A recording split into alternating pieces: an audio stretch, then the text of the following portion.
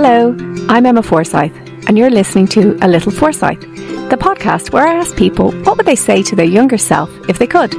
I want to know what advice, information, tips or encouragement they would give themselves that will hopefully help or entertain others who listen in too. I suppose you could call it foresight through the benefit of hindsight. I really hope you enjoy it.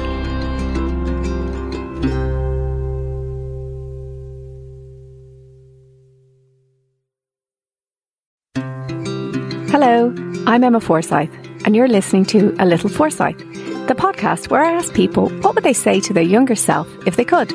I want to know what advice, information, tips or encouragement they would give themselves that will hopefully help or entertain others who listen in too. I suppose you could call it foresight through the benefit of hindsight. I really hope you enjoy it.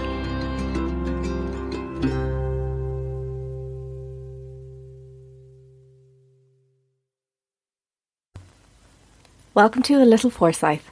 I came up with the idea for this podcast well over a year ago, and it's just taken me some time to bite the bullet and start, mainly due to my constant lack of self-confidence and fear of failure, which is one thing I would definitely speak to my younger self about.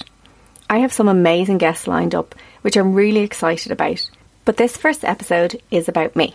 It's notes from 44-year-old me to 22-year-old me. In a way, this title is what has pushed me to eventually start, as I won't be 44 for that much longer at all, basically just over 1 week. Another thing that's made me finally do it is hearing a couple of people say lately that once they realised no one really cares about what they do, they got out of their own way and became much happier. So here we go.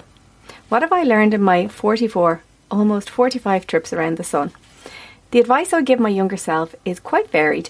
It wouldn't only be about serious topics, but I'm going to start off with something quite serious. Here's one sentence that I would absolutely let myself know. Hormones are a bitch, and they impact on so many parts of our health, both physical and mental. And in my case, they've pretty much been an issue for as long as I can remember. They've definitely moulded an awful lot of my life. They've been an impact on my physical health for quite some time, between endometriosis and gynae issues onto fertility problems. But they also definitely impacted massively on my mental health. And this is something that you don't necessarily realise about. Hormones and what they did to my body definitely were a massive contributor in me suffering from depression and eating disorders in my teens.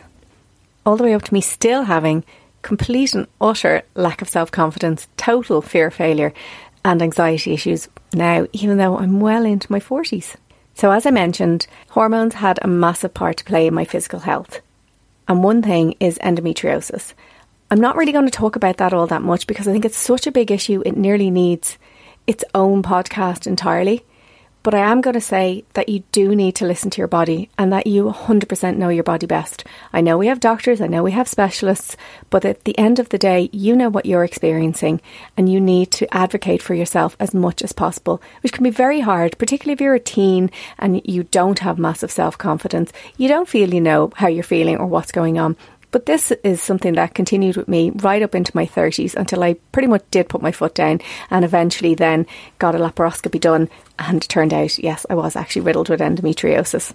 And that was pretty much a turning point in my life and in my family life because it was only after I had that surgery done that myself and my other half, Warren, decided to really maybe put some effort into having a baby. Now, we were incredibly lucky with Maya. I actually do call her, in my head, my miracle child. We were so lucky with her. We decided to stop preventing and we got pregnant very, very quickly. And that is the one thing in my life that I will always 100% be so grateful for. The thing was, I wasn't maternal until my 30s. Genuinely, actually didn't think I wanted kids. And then decided that I kind of did. And I really think if we had left it much longer, that it wouldn't have happened. So that's something that I want to talk to you about, and that's something that I 100% would tell 22-year-old me, and it's something that I have said to younger people I know, both family, friends and clients. So I want to speak about fertility or infertility and knowing your options. I would pretty much tell most people I know in their 20s, most women I know in their 20s, to get their AMH tested. Whether you think you don't want kids, whether you 100% want kids but it's not the time, whatever your situation is, I would say get your AMH tested and just know your options. So a lot of younger people listening, or a lot of people listening who never had fertility issues, may have no clue what AMH is. AMH is basically your anti-Müllerian hormone, and it's the hormone that tells people, tells doctors, tells you what your egg reserve is. And this is something that we don't necessarily think about.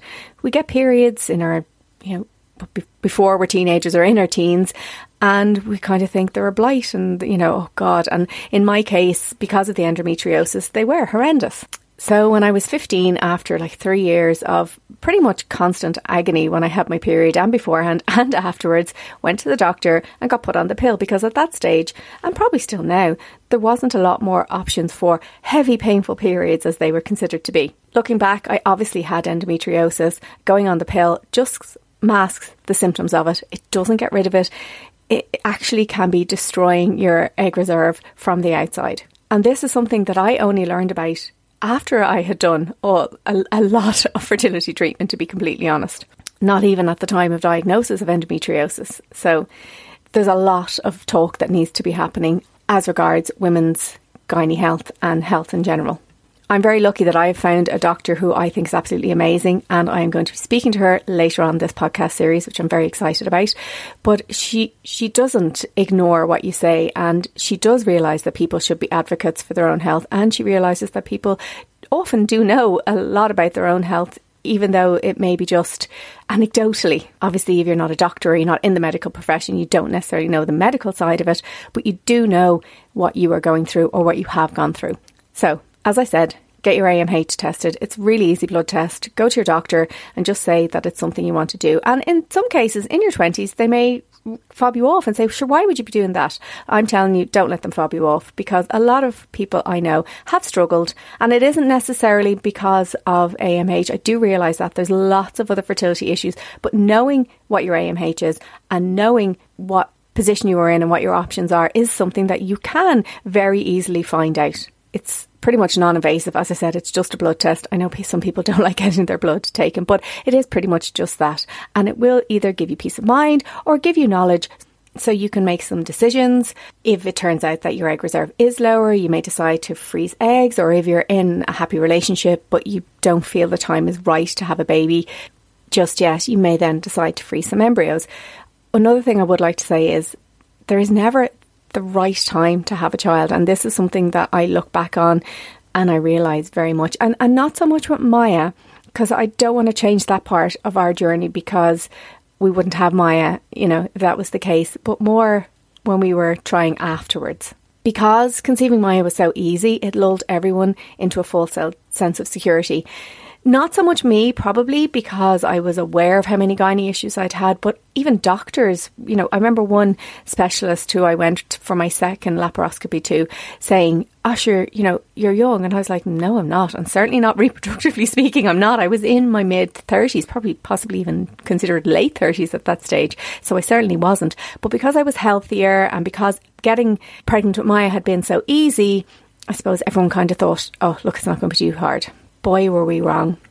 I went through 8 rounds of IVF stims, and the pressure that puts on your body, that puts on your health, like your physical health, your mental health, your emotion health, puts on your relationships, puts on everything, is extreme. But I just kept doing it.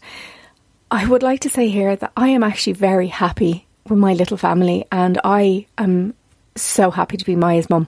But I felt so guilty for letting Maya, who kept asking about a sibling, and Warren down. As I wrote an article about it a few years ago after I finished my stims, called Feeling Faulty, and it's so true. I just feel faulty. And whilst my logical brain tells me I'm not, that this was because I had health issues that were missed, or just because I had health issues, it still doesn't stop me from feeling that way. I felt like the one thing that is natural and that should be easy for me, it's not easy for a lot of people, I do realise that, is getting pregnant. And it wasn't. It was with Maya, but it wasn't after that. So I would just say, make sure you know your options early on, because whilst it could be easy peasy lemon squeezy when you decide to get pregnant, it might not be. And because women are waiting a lot later, it means that you may not have that much time to deal with the issues. There's a reason why people had babies younger, and it is purely down to your reproductive health. I don't feel it necessarily makes you a better parent to be younger. I don't think it necessarily makes you a better parent to be older either. But I just think reproductively, we were meant to do this a lot earlier. And I do completely appreciate that people don't feel ready, that people feel like where they are in their life, they still need to achieve more or change more. They don't feel financially ready. They might not feel mentally ready. There are so many reasons, and I completely appreciate that. But I would just make sure that you know your options so that when, or if, because you may never want to have kids, when you decide, you know what you can do. So basically, in summation, get your AMH tested, know your options, and also listen to your body. You know you. Right, so the second thing I would tell my younger self is follow your dreams. And that basically means don't ignore your gut instinct on something. And that's also, when it comes to positive and negative things, do not ignore your gut. But follow your dreams. When I did my leaving, I got offered, at the time, you got offered a CAO and CAS. I have no idea what it's like now. I'm sure I will in a few years when Maya's going through it. But at the time, journalism in DCU was on CAS. I think it was a diploma rather than a degree. And I got offered social science in UCD. And then 2 days later, I got offered journalism in DCU. And I wanted to do journalism, but my head, for various stupid reasons, told me to go to UCD. It's closer, it's a degree, it's more recognised, whatever. Like, DCU is an amazing, absolutely amazing university. But I suppose from where I came from South County Dublin, was so UCD or Trinity was the way to go. Now, once again, no regrets is, I suppose, how you have to look at life, because it brings you to where you are, all the choices you've made. But I would tell my younger self, just follow your dreams, follow your gut. It felt right for me to do journalism, but my head was telling me not to. And I have been going to Reiki for quite a number of years, to my absolutely amazing Reiki healer, Jan, who I do credit with changing a lot of stuff in my life. And she would always say to me that I'm too in my head. I am too in my head. I am completely in my head. I'm one of these people who gets into bed and my brain just starts going 90 to the dozen, just keeps asking questions and thinking about stuff, and I just can't sleep. And that is how I've probably always been, and unfortunately Maya is quite like that too. But I am so in my head about many things. Now, I have found over the last few years that I am listening to my instinct again. I think it's something we do as kids. We just have instincts and we have ideas and we just go with them. And then society or whatever, or our own insecurities, definitely in my case, shake this out of us, and we start second guessing a lot of things. And it's that second guessing of things that often means you don't actually make the decision that you would instinctively make, which is probably the right thing to do. So, follow your dreams. Do not ignore your gut. That's two things I'd like to say. And whilst I'm saying the word gut health is a massive thing. It is something that has come to the fore over the last few years, but it is something that another health issue that has massively impacted me. I had IBS, I had a hiatus hernia, I was on all these different medications. I've had every kind of procedure done possible to figure out what's going on. I know a lot of it is also down to me internalising everything. So yes, being in my head and internalising all my worries and all my stresses. And once I started going to Reiki and once I started talking about things a lot more, it did make a difference. So I would say definitely look into your probiotics, your prebiotics. If you're brilliant and you'll take it in, your food, then amazing. I don't like sauerkraut. I don't like a lot of those things. So I take Simprove and I find it makes a massive difference to me. I know some dietitians and nutritionists will say, oh, there's no proof there. But for me, anecdotally, it definitely makes a difference. And your gut health just impacts on so many different parts of your life, as we're all beginning to learn. And I think it's something that I would 100% tell 22-year-old me. Another thing I tell 22-year-old me is give your granny and your granddad a big hug. Something you probably need to know about me is I'm extremely emotional and I cry very easily. So if you hear it in my voice, yes, I probably am getting quite emotional talking about this. But when I was 22, I moved to Australia. And the day before I was going, I am definitely going to cry, sorry. The day before I was going, I went out with my dad to say goodbye to his mum, my granny. And my granny was such a strong woman. My granddad died when she had a lot of young kids. She had 11 kids altogether and she brought them up and she was absolutely amazing. And I had never seen her get emotional as such. I'd never seen her cry or anything. So we were going to the door and I was saying goodbye. And she started crying and she ran back into the living room. I was just in shock, and my dad just said to me, you go on out to the car, and he went back into her. And he came out a few minutes later, and he was obviously quite upset because my dad's emotional too. He was obviously quite upset too. So I asked him what it was, and he didn't really want to tell me, but I think he knew he had to tell me that I would be thinking about it too much if he didn't. And my granny, who I'd never seen this side of her, basically said she got this feeling that she was never going to see me again. Now, I'd like to point out that she wasn't that old. My parents were very young having me, so it wasn't like she was in her 90s and, that was kind of obvious. But so she just got this feeling she was never going to see me in person again. So when I was in Australia, she had a heart attack, and I got the phone call to tell me this. But it seemed like she was possibly going to be okay. So they told me not to come back. Or they didn't tell me not to come back. They advised me not to come back because they said I probably wouldn't be allowed in to see her anyway, because that would give her more of a shock, because she knew I was in Australia and that wouldn't be great for her. So just to give it a week or two and just see how it was. And she seemed to be getting better. And I spoke to my dad, and he was like, yeah, no, she's much better. She's talking to people. But unfortunately, she had another massive heart attack and she passed away. And I didn't ever see her again. And I'm not someone who deals with loss in a very stoic manner. I was devastated and so upset.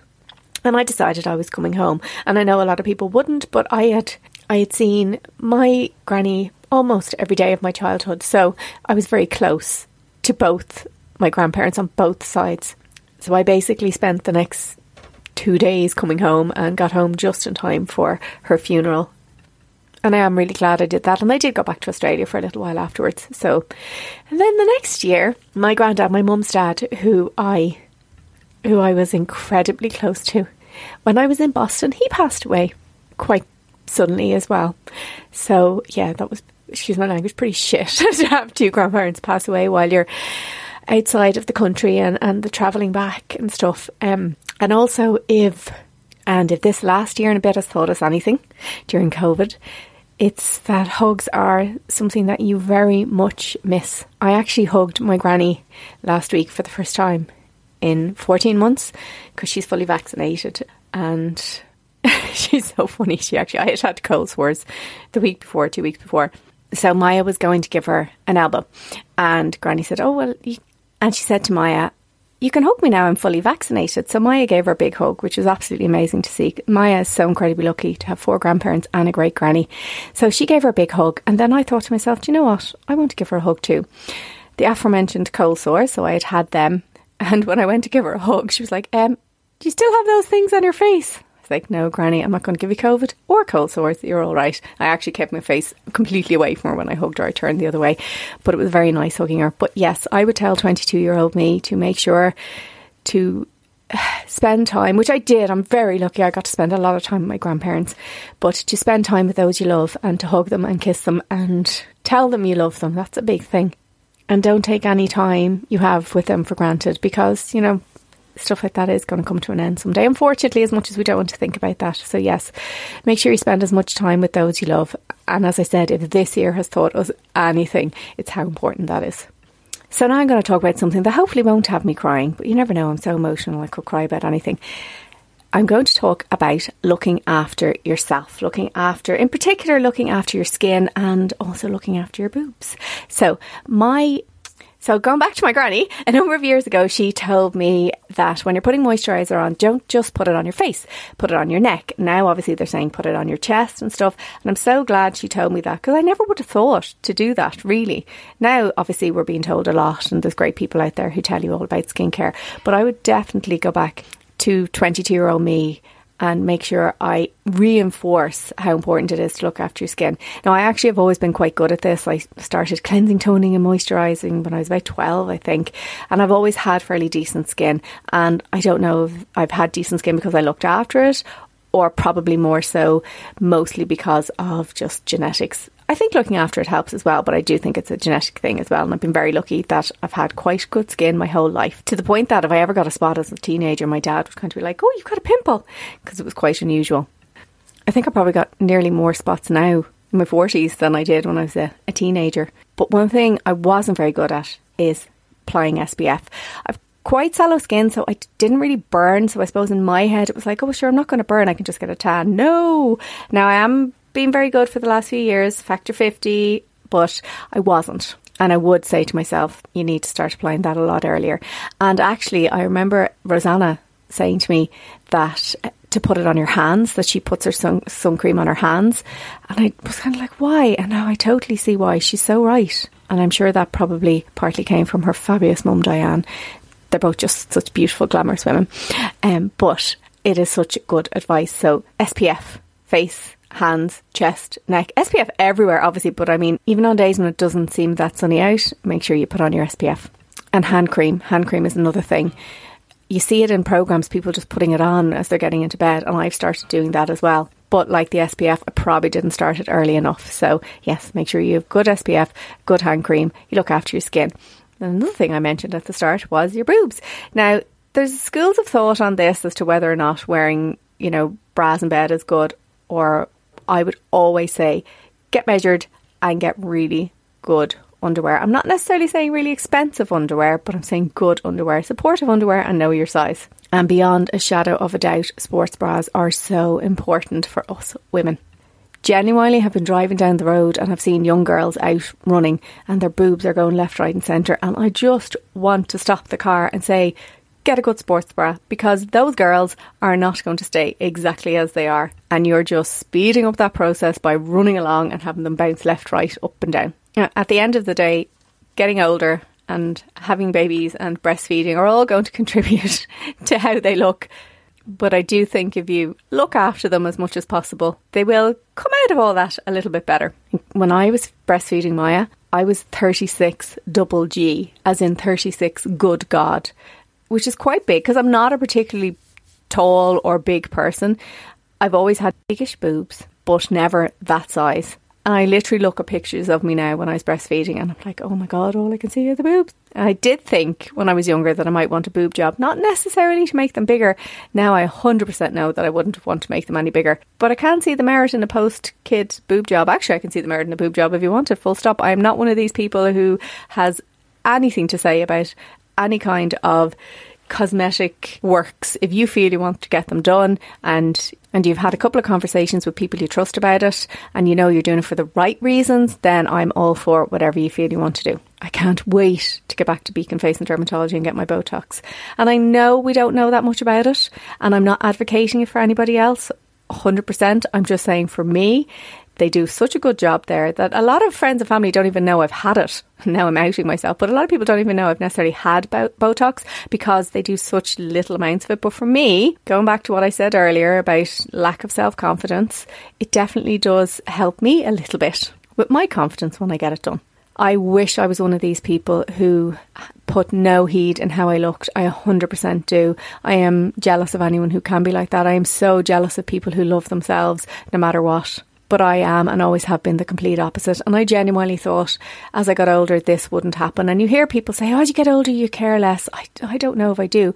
The one good thing in my life that has made me think about openly criticising myself every day, because I do that genuinely. And I'm not saying this for poor me or anything, but I genuinely look in the mirror and just look at the negatives all the time. Always have done, pretty much since those hormones kicked in at puberty. And I could tell you 20 things I hate about myself, but I find it very hard to tell a couple of things I like about myself. But one thing that has helped me is I think if I heard Maya say the stuff to herself that I have often and do often say to myself, I would be absolutely devastated. And I never want her to hear me say those things openly. Whatever about me thinking them, I never, ever, ever want her to hear me say those things, because I do not want her to put any heed in how she looks. And I don't mean she shouldn't look after herself or she shouldn't, want to wear makeup or do whatever. But I'm just saying it shouldn't be for her a defining factor of who she is. And it's very hard with little girls. And there's a thing that has been found is that in a lot of cases, people tell little girls how gorgeous they are and how pretty they are and how cute they are. And they don't necessarily say that to boys as much. They tell boys how smart they are and how strong they are and how brave they are. And we know this, and we've seen a lot of campaigns that are trying to make people not focus on how people look. But even knowing this, I find it hard, because there's times, particularly when you're looking at your own kid and you just think, you are the most gorgeous thing I've ever seen in my life. And you say that to them.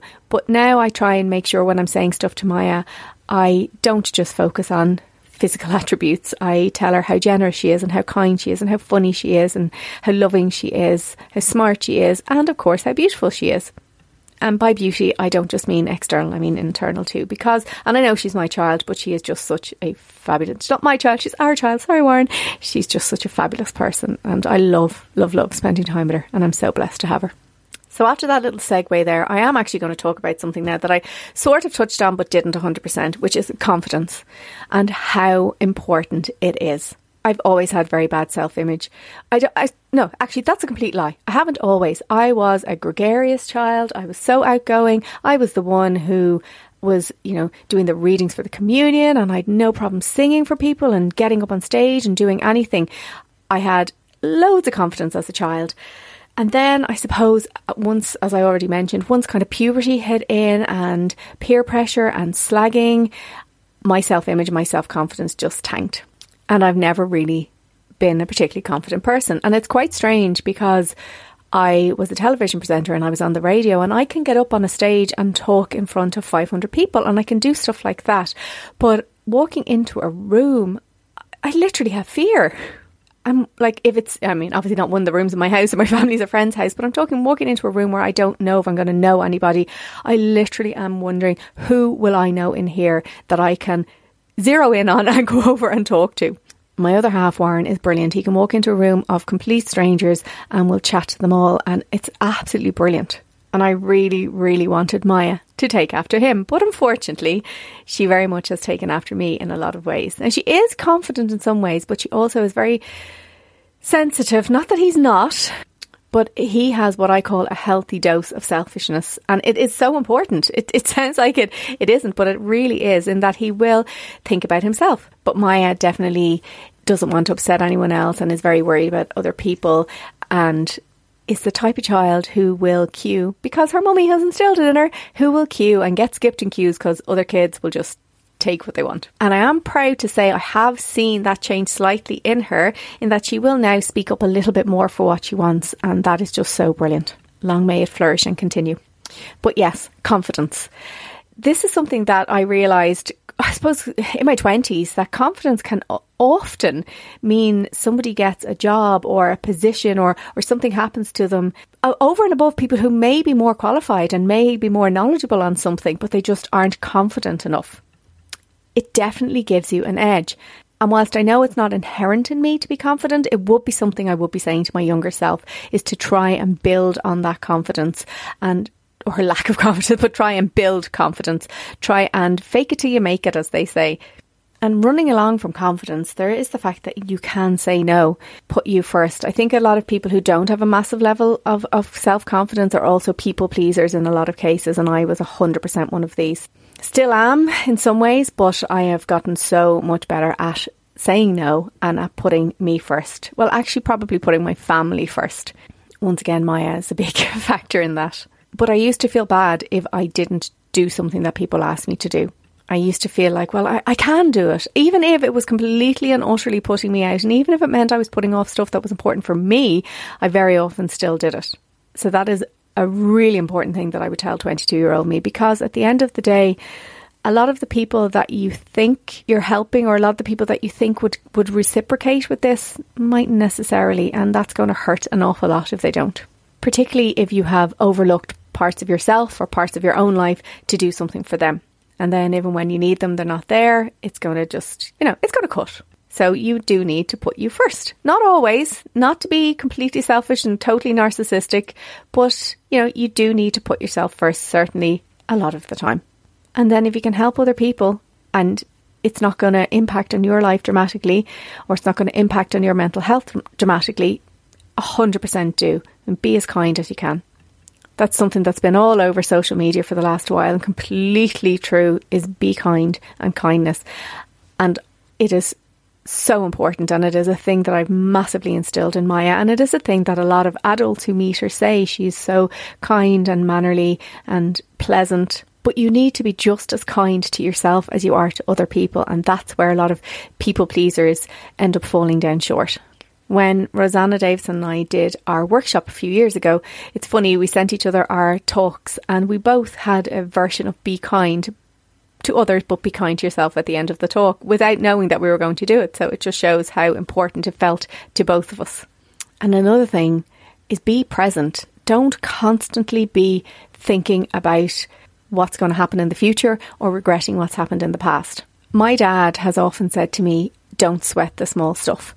And I really think this year is the first time, or last year is the first time that I've started actually focusing on it. If something happens and you're stressed about it and you're worried about it and it's consuming you, you need to think to yourself, will this matter in an hour? Will it matter in a day? Will it matter in a week? If the answer to any of those things is no, it won't really, then it isn't worth your time. As in, it isn't worth your time stressing and worrying about it.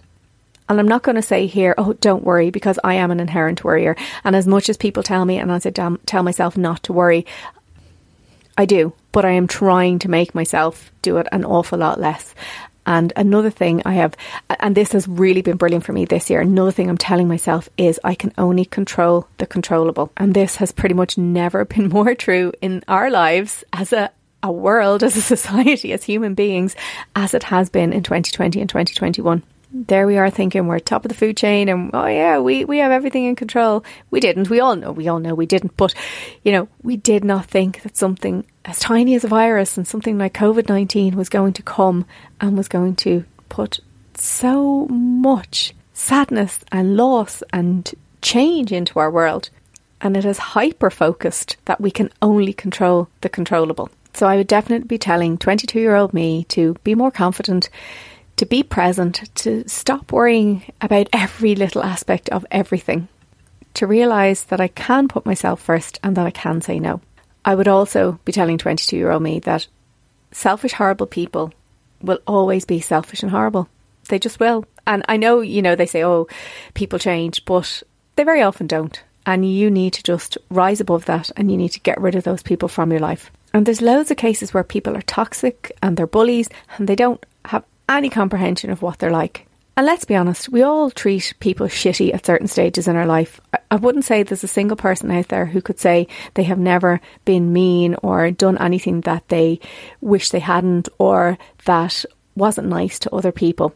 But I would say for the vast majority of us, it was infrequent and definitely in the minority as opposed to the majority of how they treated other people. So yeah, you can pretty much only look out for yourself. And obviously as a parent, you mould and shape your children as well. And the best job we can do is to mould and shape them to realise that this world isn't equal and that there are people out there who are treated a lot worse. And that's another thing that 2020, 2021 has made me realise. As hard as it has been, and I'm not undermining my anxiety or my loss or and my stress in any way or anyone else's, but I have learned to check my privilege quite a lot, and I am privileged. Yes, my business has been closed, and yes, I've been so worried about everyone I love, and yes, people I know have lost those people they love, and it's been incredibly scary and it's been incredibly challenging and incredibly lonely, but I have done all of this from my lovely house, watching Netflix, getting takeaways, supporting local businesses. We have a garden, I have lovely outdoor space, I live near the sea. Most of those I love have been within my, 2k in a lot of cases, or 5k or 20k, or within my county. And whilst I haven't been able to see them anyway like it used to be, at least you can go for walks with people or grab coffees. And yes, I'm very scared about the future of my business, and I don't know if it will survive. And that's quite a tough thing because, 15 years I've been working on it, or 14 years I've been open, but 15 years I've been working on it, and it may or may not get through 2021, who knows. And yes, I'm broke, and that's not a particularly nice place to be, but I am lucky that my other half, whilst also working for himself and having his business closed at certain times, does quite well. So whilst we're not rolling in it, we weren't ever struggling particularly. So I do check my privilege, and all those times that I get very worried about what the future is going to hold and I get stressed about things, I do think to myself, I'm living in Ireland, which I personally think I'm very lucky to have been born in Ireland. I am very lucky to have been born a white woman in Ireland. And that's just purely down to where I was born. Geography, basically. I have been looking at, people in poorer countries and other parts of the world, and not necessarily in poorer countries, but in poorer areas of society in other parts of the world, or the fact that people of colour have been disproportionately affected by COVID-19 in the rich countries in the world, and not just disproportionately affected by COVID-19, disproportionately affected full stop when it comes to a lot of things. I do appreciate that. But at the moment, I'm looking at India and I'm just thanking my lucky stars that I am living in Dublin, that I am healthy, and that for the most part, most people I know haven't been massively affected by COVID-19. I mean, I definitely couldn't do a podcast about what I tell 22-year-old me without talking about 2020 and 2021 and COVID-19, could I? It's probably the thing that's impacted the most on most of our lives. Definitely something we will remember forever, isn't it? So to lighten the mood slightly, I am going to talk about something that I would never have thought would have so much of a theme in my life, which is fart stories. So I'm vegetarian. I've been vegetarian since I was 13. And as most people know, vegetarians do tend to be more flatulent. In our house, we call them fluffies. And I'm very aware that this is quite a fluff piece to add in here, but I have a number of fart stories. But two of the main ones, and I can't believe I'm saying this here in a forum, but anyway, two of the main public forum is what I meant. Two of the main ones are, first off, when I was in 6th year, our school had us doing yoga classes, which is very progressive and was brilliant, try and relieve the stress of doing the Leaving Cert. And as anyone who's done yoga or anyone who knows anything about exercise will attest to, you can often fluffy when you're exercising. It happens a lot in the studio to people. So that's how it's, it's still continued to stay in my life. But when I was in 6th year doing my Leaving Cert, we were doing yoga. And we bent over, I don't know, we were doing downward dog, we were doing something anyway, and I fluffied. Now, before I even had a chance to react or apologise for it, the girl behind me, who I still know to this day, reacted quite loudly, and everyone thought it was her. She went bright red then and was saying, it wasn't me, it wasn't me, it wasn't me. And obviously, because she was so vociferous about it, everyone thought, oh, well, it must have been her. I was laughing, and it took me probably about a minute to actually say, no, sorry, that wasn't her, that was me. And I'll never forget how embarrassed she was, even though it was me that had fluffied. But the second and way more embarrassing situation of farting was when I was opening the studio. So I don't think I've mentioned that my business has been closed, but I own Pilates Plus Dublin. And obviously that has been closed, but I've owned it for 14 years now. So over 14 years ago, I was in the process of finishing up, doing up the studio. And my original studio was down in Dunleary, in Dunleary itself. And I was outside, I think I was painting the door, and this couple had walked by a few times. And anyway, they started asking me all about the classes. Now, I was obviously very, very excited, starting up a new business. So I said, come on in. And I was showing them the machines, and they were wondering all about them, because at that stage there were very, very few places that had any type of Pilates machine or any type of machine that people were doing anything similar to Pilates on. So I decided, here, I'll show you some exercises. And I decided that I would do long spine stretch, which anyone who's done my classes or done any Pilates based classes will probably know what it is. So you're lying down, you have your feet in the straps, you're lifting yourself up in the air. So I was doing this, and you're opening your legs out wide and you're rolling down. And after 2 times doing this, on the 3rd time, I lifted myself up in the air and I farted. At this stage, my backside is pretty much almost up at face level for them. Both myself and the woman reacted the same way, which was basically, oh my God. And the man started laughing and said, oh, well, sure, it's only natural. Now, as much as he said that, and as nice as they were, funnily enough, they never actually came and did a class.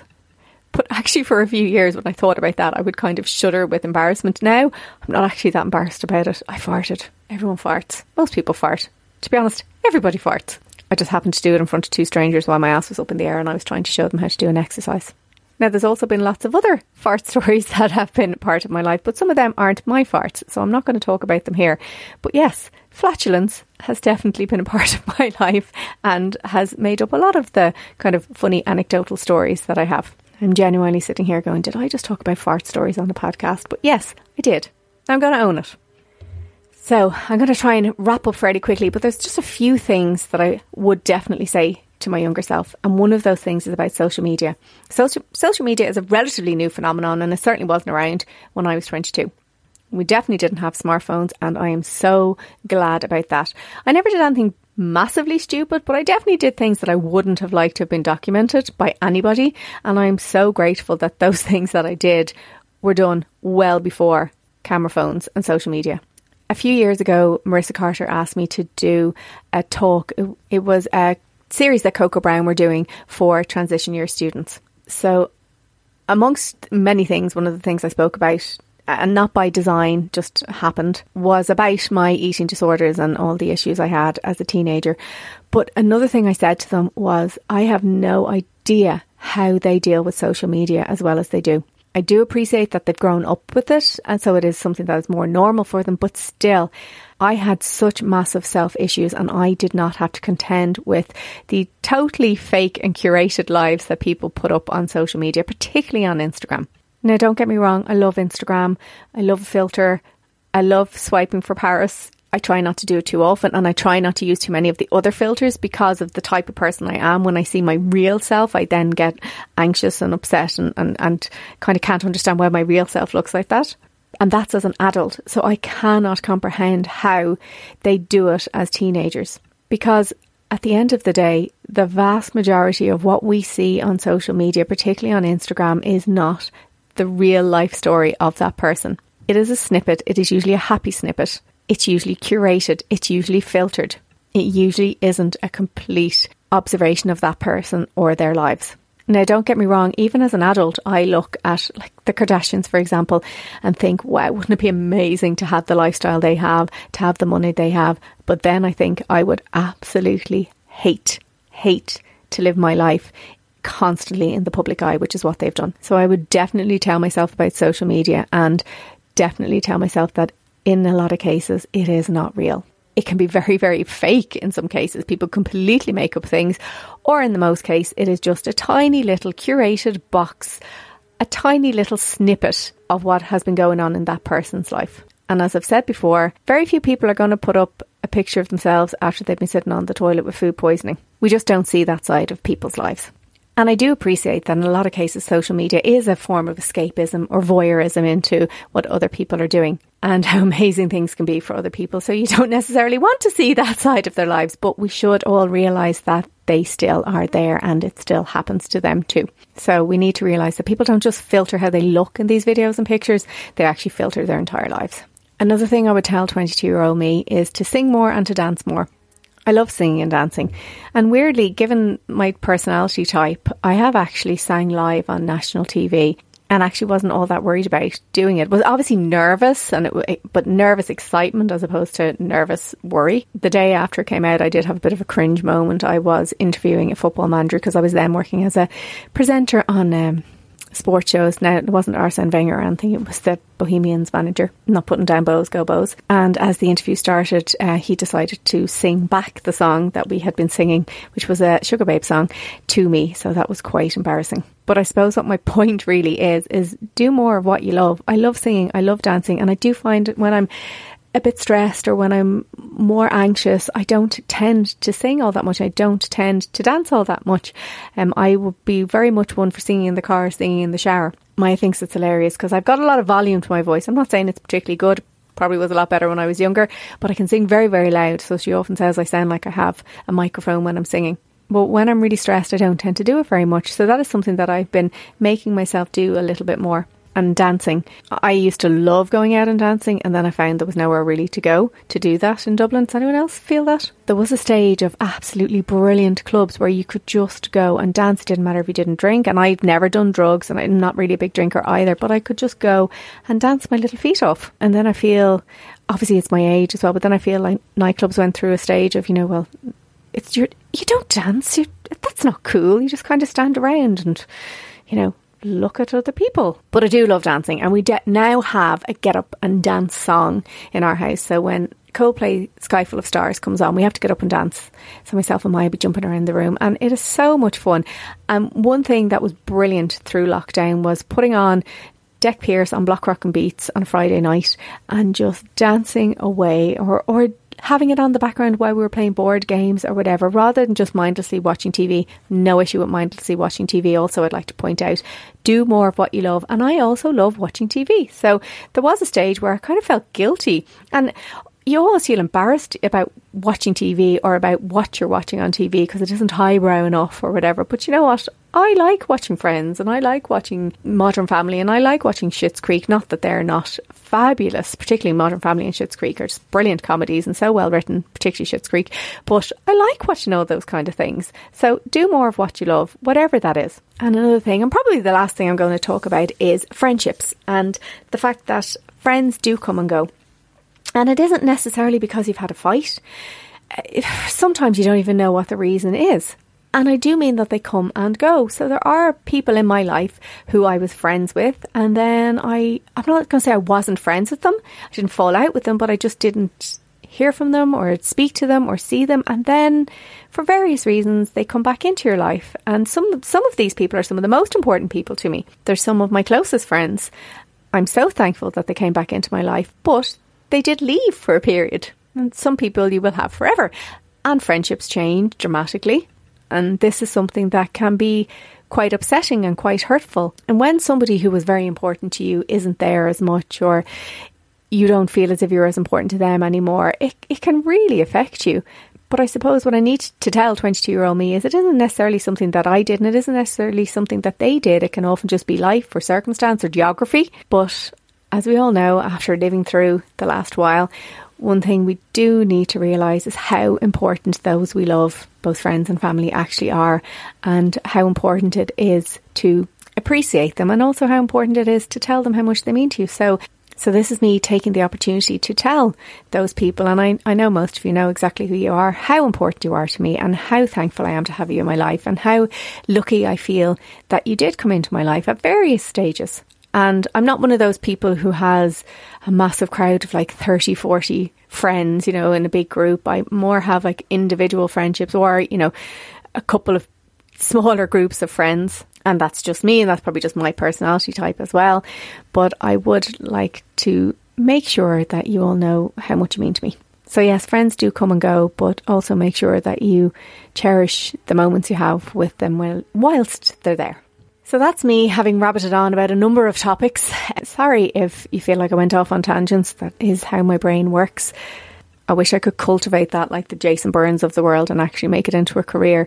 I don't know if anyone's ever seen him do a comedy gig, but I'm sure he does have a script when he walks out on stage. But and I think I've seen him about 6 or 7 times, of all the times I've seen him, I cannot believe he has ever stuck to a script.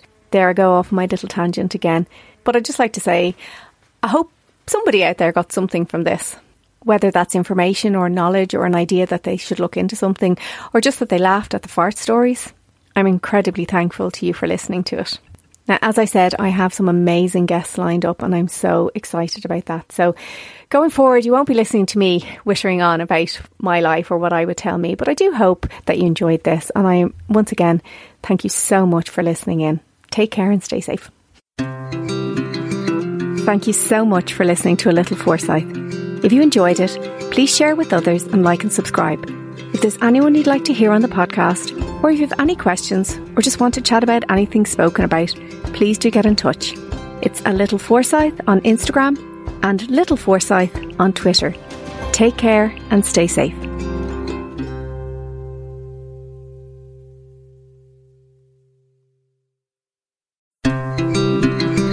Thank you so much for listening to A Little Forsyth. If you enjoyed it, please share with others and like and subscribe. If there's anyone you'd like to hear on the podcast, or if you have any questions or just want to chat about anything spoken about, please do get in touch. It's A Little Forsyth on Instagram and Little Forsyth on Twitter. Take care and stay safe.